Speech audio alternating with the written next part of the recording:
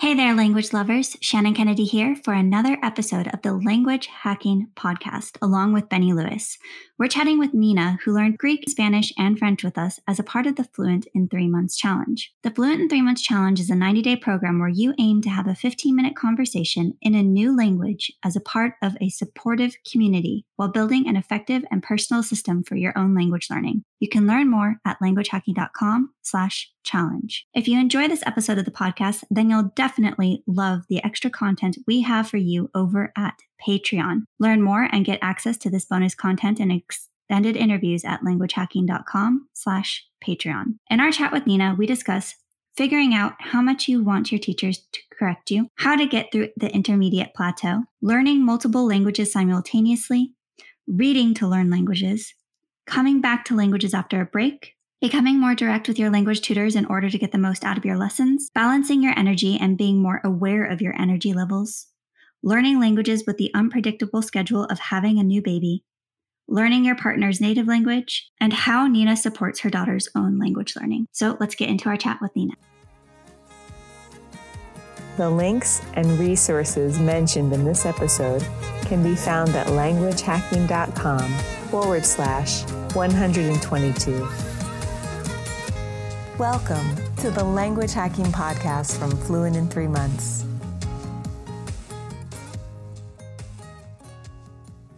Hello, everyone, and welcome to this episode of the Language Hacking Podcast. My name is Shannon Kennedy, and I am here along with my co-host, Benny Lewis, and today we're chatting with Nina, who learned both Greek and Spanish with us as a part of the Fluent in 3 Months Challenge. So we're going to go ahead, just jump right in. So Nina, can you tell us how your interest in language learning started? So I think like all English school children, I started with French at school, which I continued until the end of school. And we also did Latin, which everyone loved because it was a language that you didn't have to speak. But I got to the end of school and I couldn't really speak French very well at all. And then I went to university and we had the option to do an evening class. At the time, I was really interested in Russian literature. So I decided to take Russian for a year. And then when I did my medical degree, just before that, I found Benny's blog somehow, Fluent in 3 Months. And I decided that I would go and I would learn Spanish by myself. So I went to Colombia for 3.5 months. I just got a book and I just spoke to as many people as I could. And then after that, I finished medical school and I went to Sweden and I learned Swedish for a little bit. So you could say that with all these experiences, I was a bit of a language flirt, but I'd never really got, apart from the time I tried to learn Spanish, too far with any of the languages. And then I decided to do the Fluent in 3 Months Challenge, and I did Greek because my partner is a native Greek speaker. And at the time I was pregnant. And it was very important for me, for my daughter to learn her native language. And I think just having that motivation, and also because I was living with his family at the time and they spoke a lot of Greek, I made so much progress in that 3 months. I think even my husband and my parents-in-law everyone was astounded by it. And I was kind of hooked and I joined the alumni community. And then I decided to do an advanced challenge in Spanish. Because Spanish was one of these things, although I'd probably made the most progress with it, I'd never really got the confidence to speak it to a good level and very, very sort of easily. And then, so I did the advanced challenge in Spanish. And then I did a polyglot challenge with Spanish and French, to try and advance those. And yeah, so I kind of feel like I've done all 3 of the different challenges. Yeah. Yeah, that's great. And with one of your teachers, you've a strategy that they correct you a lot. Is this something you agreed on ahead of time and you find it's something that works well for you? Yeah, so I've had different strategies at different times. I think when I did the advanced challenge in Spanish, what I realized was although I had a really good passive understanding, I could read novels and everything in the language, I was still really struggling with confidence speaking. So I had the strategy then of just, I joined Baselang, which is this sort of platform that worked for me really well at the time because I had the newborn. where you could just book lessons last minute. And I did a lot of speaking. But then I realized I got a lot of confidence, but I wasn't really progressing. So I found another teacher for both Greek and Spanish. And I asked them just to really tell me what my mistakes were, because I think sometimes when you get to a certain level in a language where you can communicate quite well, but you're still making mistakes, people don't correct you. Especially, if you're speaking to friends in the language, or my partner, for example, they don't correct you because they don't need to. They can understand you, but you kind of reach this, I guess that's part of the intermediate plateau. So I wanted someone to really tell me, okay, this is what your mistake is. This is how you can improve. And then from knowing what they are, I know what grammar points I need to work on, what areas I'm weakest in. So speaking of the intermediate plateau, and given where you're at with many of your languages, what are some of the other strategies that you use to get through that plateau and continue making progress? I love to read. I think everything changed for me in Spanish when I really started consuming a lot of media. I don't think I learn a lot from watching shows, but reading novels is really, really helpful. I think in that way you just absorb the grammar. And sometimes I will say something, for example, in Spanish, and I'll think, I don't know when I've learned this, or I don't know whether it's correct, but I have this feeling that that's the right thing to say. And the same thing happened with Greek. I think I made so much progress in just 3 months, because from the very beginning, I learned how to read the alphabet, and I would spend 30 minutes every night on Link. I just would go through the mini stories. And that way, because Greek is quite difficult grammatically for me. I'm sure there's harder languages, but it really helps me to sort of internalize some of the difficult grammar points and also the vocabulary. So I think reading helps a phenomenal amount. And also just really exposure to the language. So one thing that's interesting about the way you've been learning these languages is that you are learning both Greek and Spanish alongside one another. And this can be a great challenge for a lot of people. So what kind of things did you do to be able to compartmentalize them and to work through the two languages without one influencing the other too much? I think it was a lot easier because they're on different levels. Actually, when I joined the Polyglot Challenge, my original plan was also to revive my French or my Swedish. Swedish, I was about B1, and French I haven't spoken for years, but passively I can understand it quite well. But what I found quite quickly was that doing the French and the Spanish was not working because they were so similar. And I think perhaps if I was to get to a sort of a C1, C2 level in Spanish, then I could add in the French a bit easier. But at the time, it was just interfering too much. Greek and Spanish they have similarities, and knowing Spanish definitely helps with Greek. But they're still quite similar sounding, and also they have a different script, so they weren't leaking as much into each other. And I think also because Greek is at the beginner level, I think if you're going to learn several languages at once, it's a good idea to choose ones that are different stages of the learning sort of journey. So if you start two completely new languages at once, it's going to really impede your progress. And it's better, I think, just to stick to one, get to an intermediate level, and then introduce another one. So yeah, that was where I was at. And then I would do different things. So with the Polyglot Challenge, we were prompted to work with our schedule a little bit. So try alternating days, try alternating times. And while it didn't always work because I had the baby to look after, so I wasn't able to sort of stick to a schedule as such, I did try to separate them into mornings and afternoons, or I would have specific times. Like if I knew that we were going to see my in-laws at the weekend, I would spend an evening before refreshing my Greek. If I was going to see, my Peruvian friends, I would work on the Spanish a bit before, so that I was sort of prepped for those to really maximize my sort of output from those experiences. Though you had mentioned a moment ago that you really enjoy reading as a way of working on your languages, what is it that you most enjoy about it, and what is it that you find the most effective about it? I think I'm just a person that enjoys reading anyway. I love reading, and I also like that you can read an author in the original of a book, rather than someone else's interpretation of it. So one of my favorite authors is Gabriel Garcia Marquez.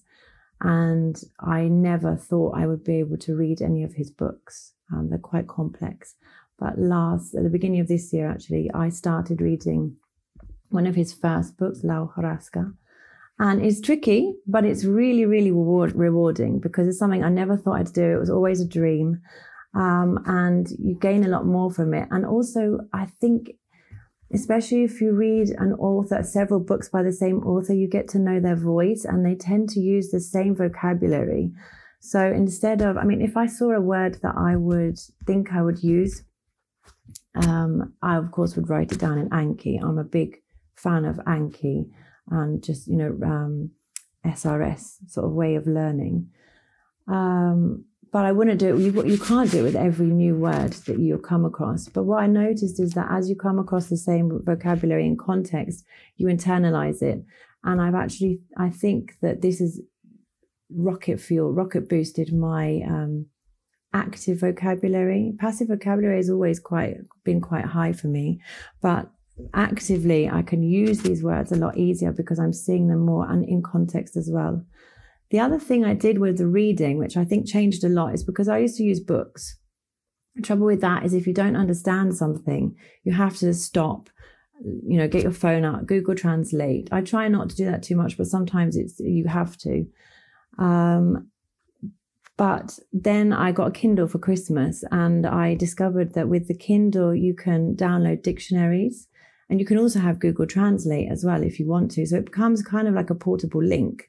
If you're someone like me who doesn't have a very good attention span and wants to have lots of different books, you have all these different books in all the languages you want, and you can click on a word.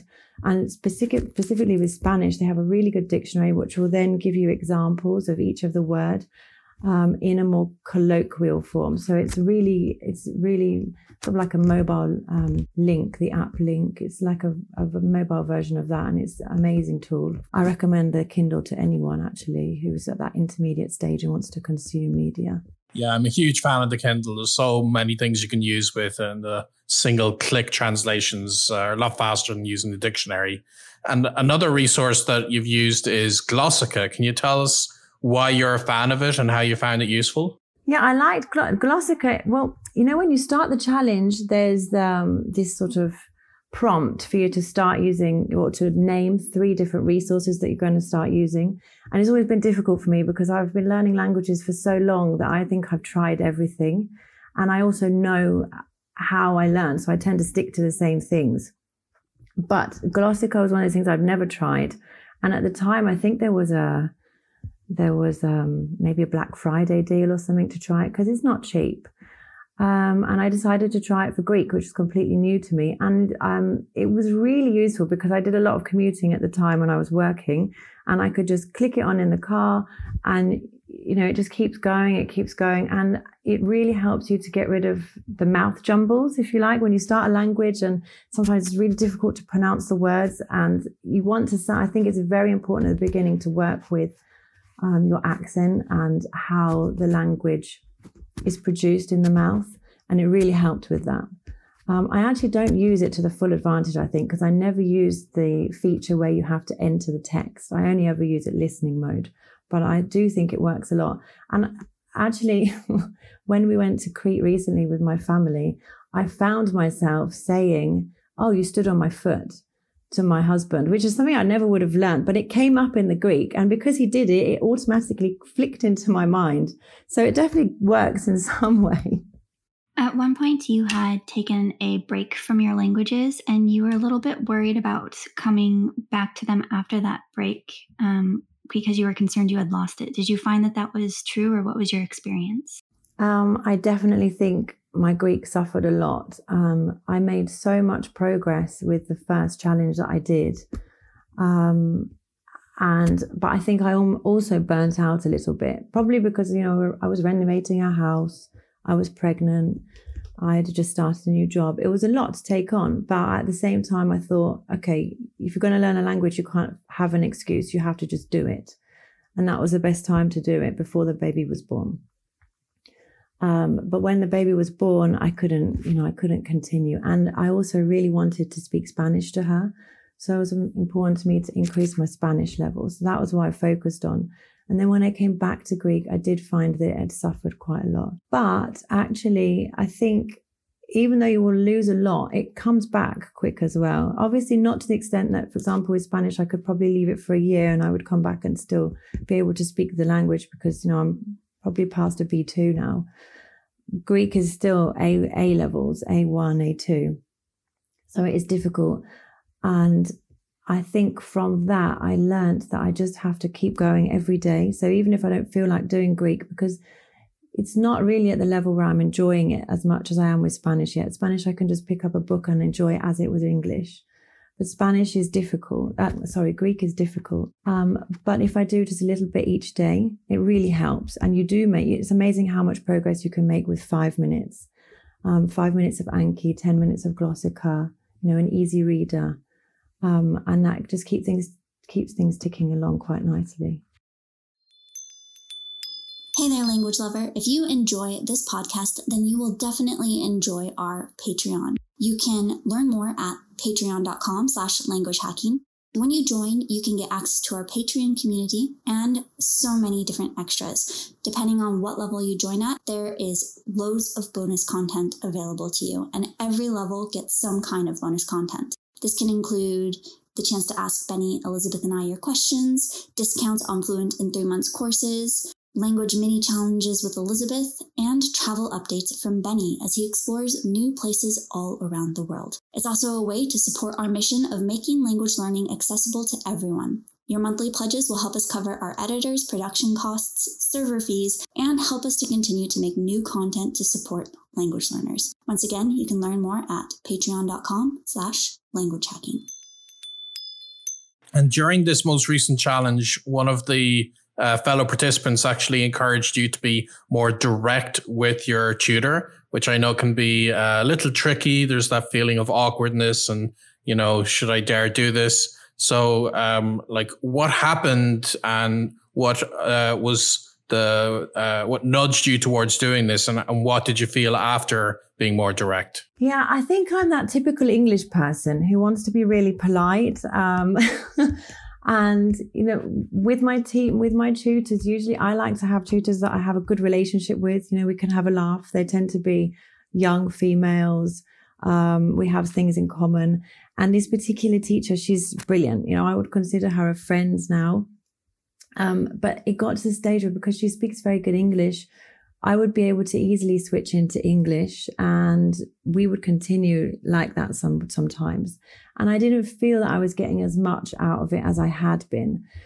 So yeah, I was encouraged to speak to her. And actually what I did, I approached it in a kind of direct way. And I said, I really want to reach a B1, and my time is limited because of the baby.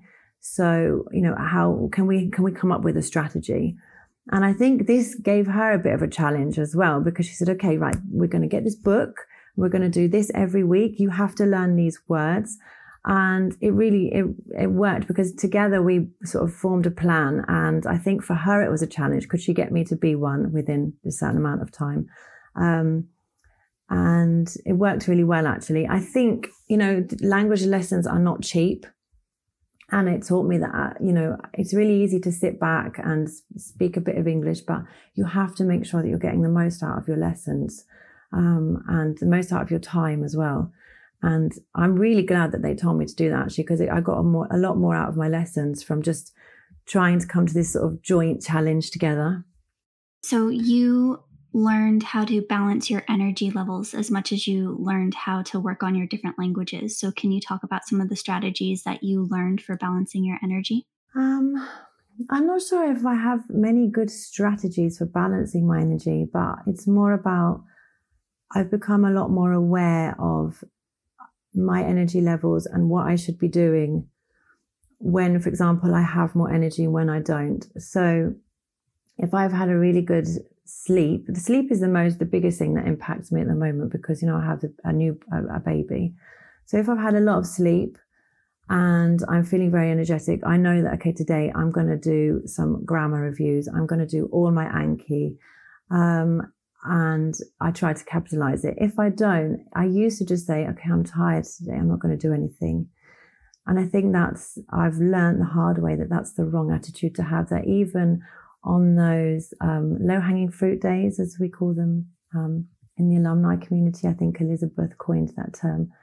On the low-hanging fruit days, you can still watch a little bit of Netflix, or you can do some Duolingo. I'm not a fan of Duolingo, but Glossika for me is my low-hanging fruit. I can listen to it. It doesn't take up too much of my energy, but I'm still absorbing the language, and I try to repeat it out loud as well. So it's more about recognizing things. And then the other thing I try to do is book my lessons in the morning, even though I'm not a morning person. I'm definitely an afternoon person, but what I've noticed is that if I have a bad sleep, but I have a morning lesson, I don't have the time to think, oh, I'm really tired, I'm going to cancel. I just have to wake up, have a coffee and do the lesson. And it doesn't give me time. It almost doesn't give me time for the tiredness to kick in because the adrenaline is going, thinking I have a lesson, and it doesn't matter if I'm tired. So that works quite well for me as well. Yeah. And of course, everything's been upended in your life with having a baby. So how do you deal with the unpredictability that throws into the mix without just giving up? Because a lot of people would say, do you know what, this period of my life, I've got too many things happening. I can't possibly put any effort into learning a language. So how do you resist the urge to just say, I'll do this later, and yet still go through this whole process of having a family as you're having? It's funny. I can see where you're coming from. But for me, I've never been more successful in learning languages since I started with a challenge in Greek when I was pregnant. And it should be the other way around because I've tried so many times to learn languages. I've never really got to such a high level before. And I think a lot of it is because now, even though you're right, I don't have as much time, I'm more tired, my routine is all over the place, I have a motivation. And, I needed to learn Greek because it's really important for me, for my daughter to have that connection to her heritage. And, my husband speaks Greek, but he's not as proactive. So if we speak it as a family and I can communicate with her, then I can help her. And the same with Spanish. I want to transmit this language to her, at least being a passive bilingual or, some exposure to the language, because that's something I never had. My dad spoke Spanish fluently and I always wanted him to teach me. He never did. So I would like to give that opportunity to my daughter. So no matter how tired I am or how unpredictable my routine is, I am motivated. And that makes all the difference because there'll always be an excuse. You can always say everyone is busy. Not many people are sitting on an island with all the time in the world to learn a language. We all have things we needed to do, but you have to make time to learn things and prioritize it.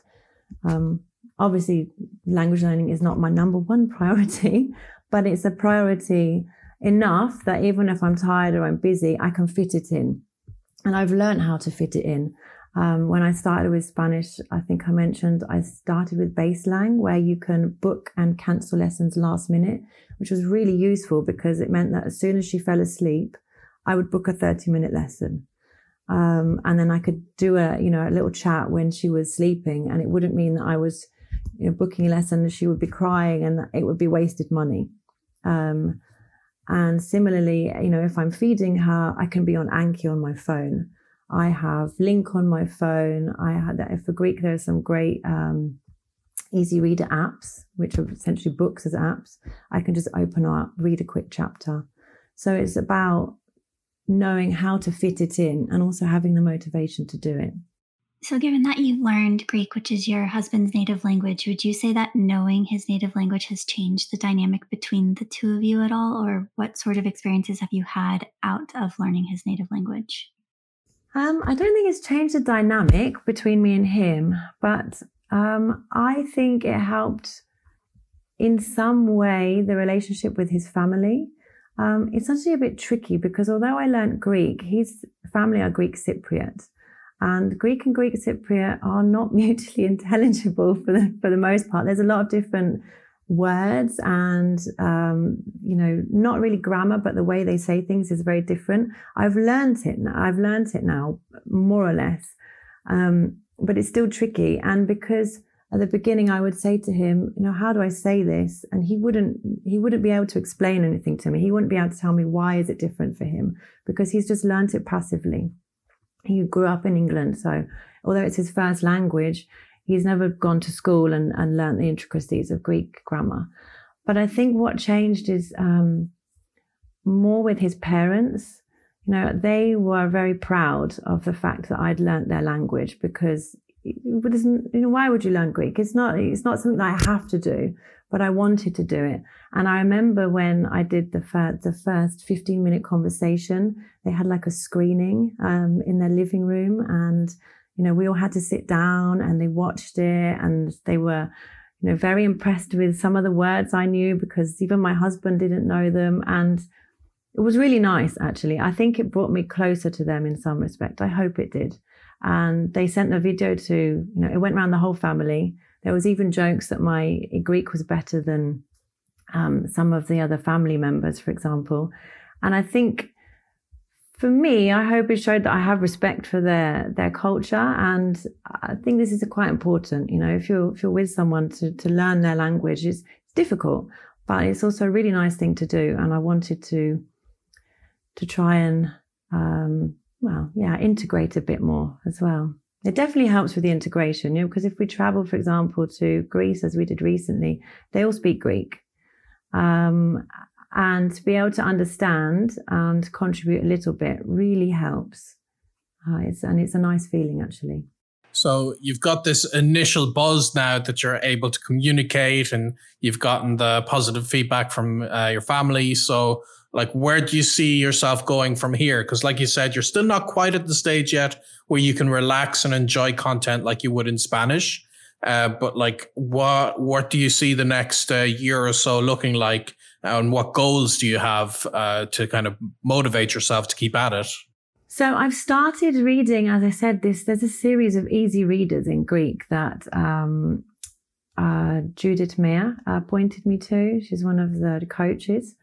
And I started working through those. And my goal is to finish the series by the end of next year, because there's quite a few of them. I think there's about 15 books. And then I'll be ready for maybe young adult fiction. And I think we're going to Cyprus this year. So that when we go to Cyprus, I'll be able to dig more into the dialect there, practice a little bit, because although it's one thing to read, I really need to communicate. And sometimes it can still be tricky, despite, the fact that I've been learning for a year now. So my goal is to get to that level where I can at least have what we call house Greek conversations. I don't need to be able to discuss politics, but to talk about cooking or, harvesting the honey, the gardening, things like that would be a good goal for me, because ultimately when my daughter grows, I want us to be able to have Greek meal times, for example.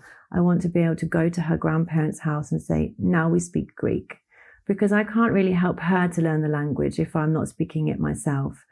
And I think that would be my ultimate goal, to really help her to speak by being able to involve myself in these small house Greek conversations. So that's my goal for Greek. And then eventually I would like to revive my French and Spanish as well. And, I kind of got this itch for Chinese, which I think would benefit her quite a lot. So maybe we'll see. I'm due to do another normal challenge, I think. And given that this is the Language Hacking Podcast, one of the questions we like to ask all of our guests is, what is your definition of language hacking? I think language hacking for me is kind of synonymous with personalization. So why do you want to learn this language? What is your personal why? Because, I've tried to learn a lot of different languages, but I never had a strong why until now. And identifying that as your sort of motivation, really helps to propel you, because at the beginning you have this steep curve where you learn a lot and it's really motivating. And then afterwards you have to know why you're continuing to learn it, because you don't see the gains as often as you do at the beginning. And then also your how. So some people will be more visual learners. Some people like to dive into grammar book. Other people do really well just talking. And everyone will be able to tell you what is the best way to learn. But you have to know how you learn best. So it's more, for me, language hacking is really about sort of self-knowledge, if you like, and how you're going to personalize your own routine and why you're learning this language yourself. Very well said. I like that. So thank you very much for joining us. This was very interesting to hear your story. I'm sure a lot of people listening will be quite inspired by what you've been able to do to give it a whirl themselves. So thank you so much. Thank you for having me. Absolutely. We will be seeing you in future challenges for sure. Oh, definitely. Yeah.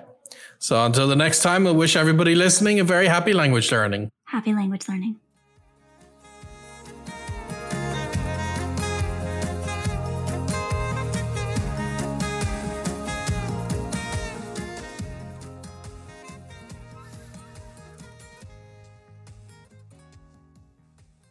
All right. At the end of each episode, Benny and I like to share something that we took away from our conversation with our guest. And this is something that you can try out in your own language learning or whatever you're working on in the moment and see how it goes for you.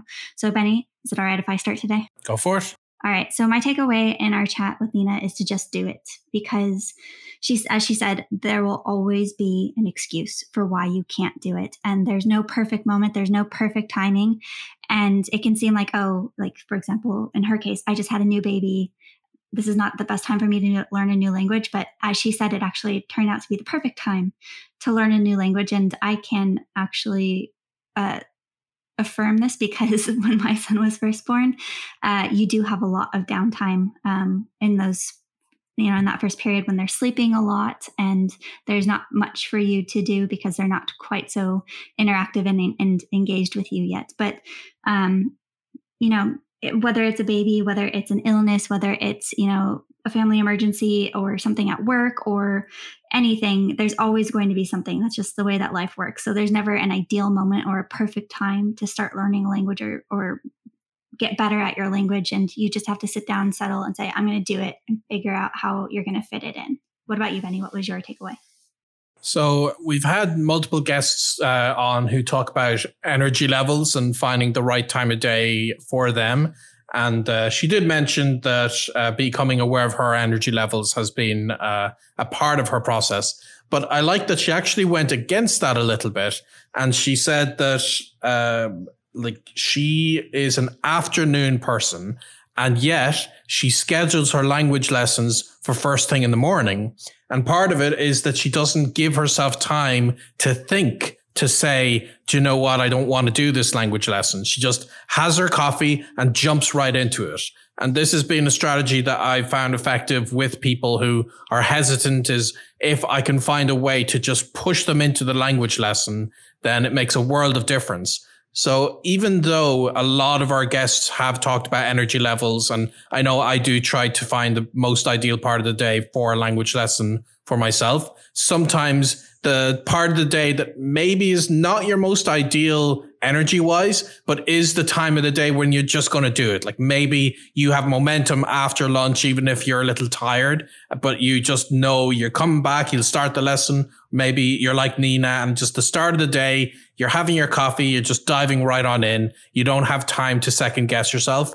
And I think this is something a lot of people can take away, because we tend to overthink things. We tend to give ourselves opportunities to talk ourselves out of doing things like having a lesson because, I'm not ready. And you're going to feel not ready. So that's just going to happen. So anything that you can do to get around that hesitation. And I love that suggestion of just starting your day with a language lesson, even if you're not a morning person. So that would definitely be my biggest takeaway. Yeah, there's something definitely to be said for the adrenaline of doing something like a conversation in a new language. Yeah, definitely.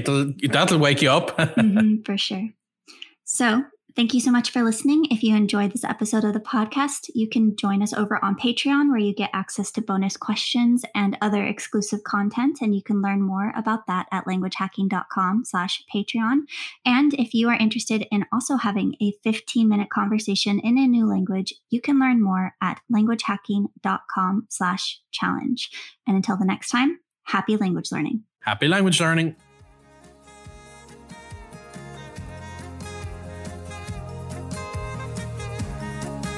We hope you enjoyed this episode of the Language Hacking Podcast. Subscribe on Apple Podcasts, Stitcher, Spotify, or wherever you get your podcasts. If you found this episode valuable and want to help us out, please leave us a review at languagehacking.com/review. The Language Hacking Podcast is presented by Benny Lewis, Shannon Kennedy, and Elizabeth Bruckner, and produced by Alice Semino, with special thanks to the Fluent in 3 Months team. The theme music was written and performed by Shannon Kennedy. Find the show notes at languagehacking.com/podcast. Thanks for listening and happy language learning.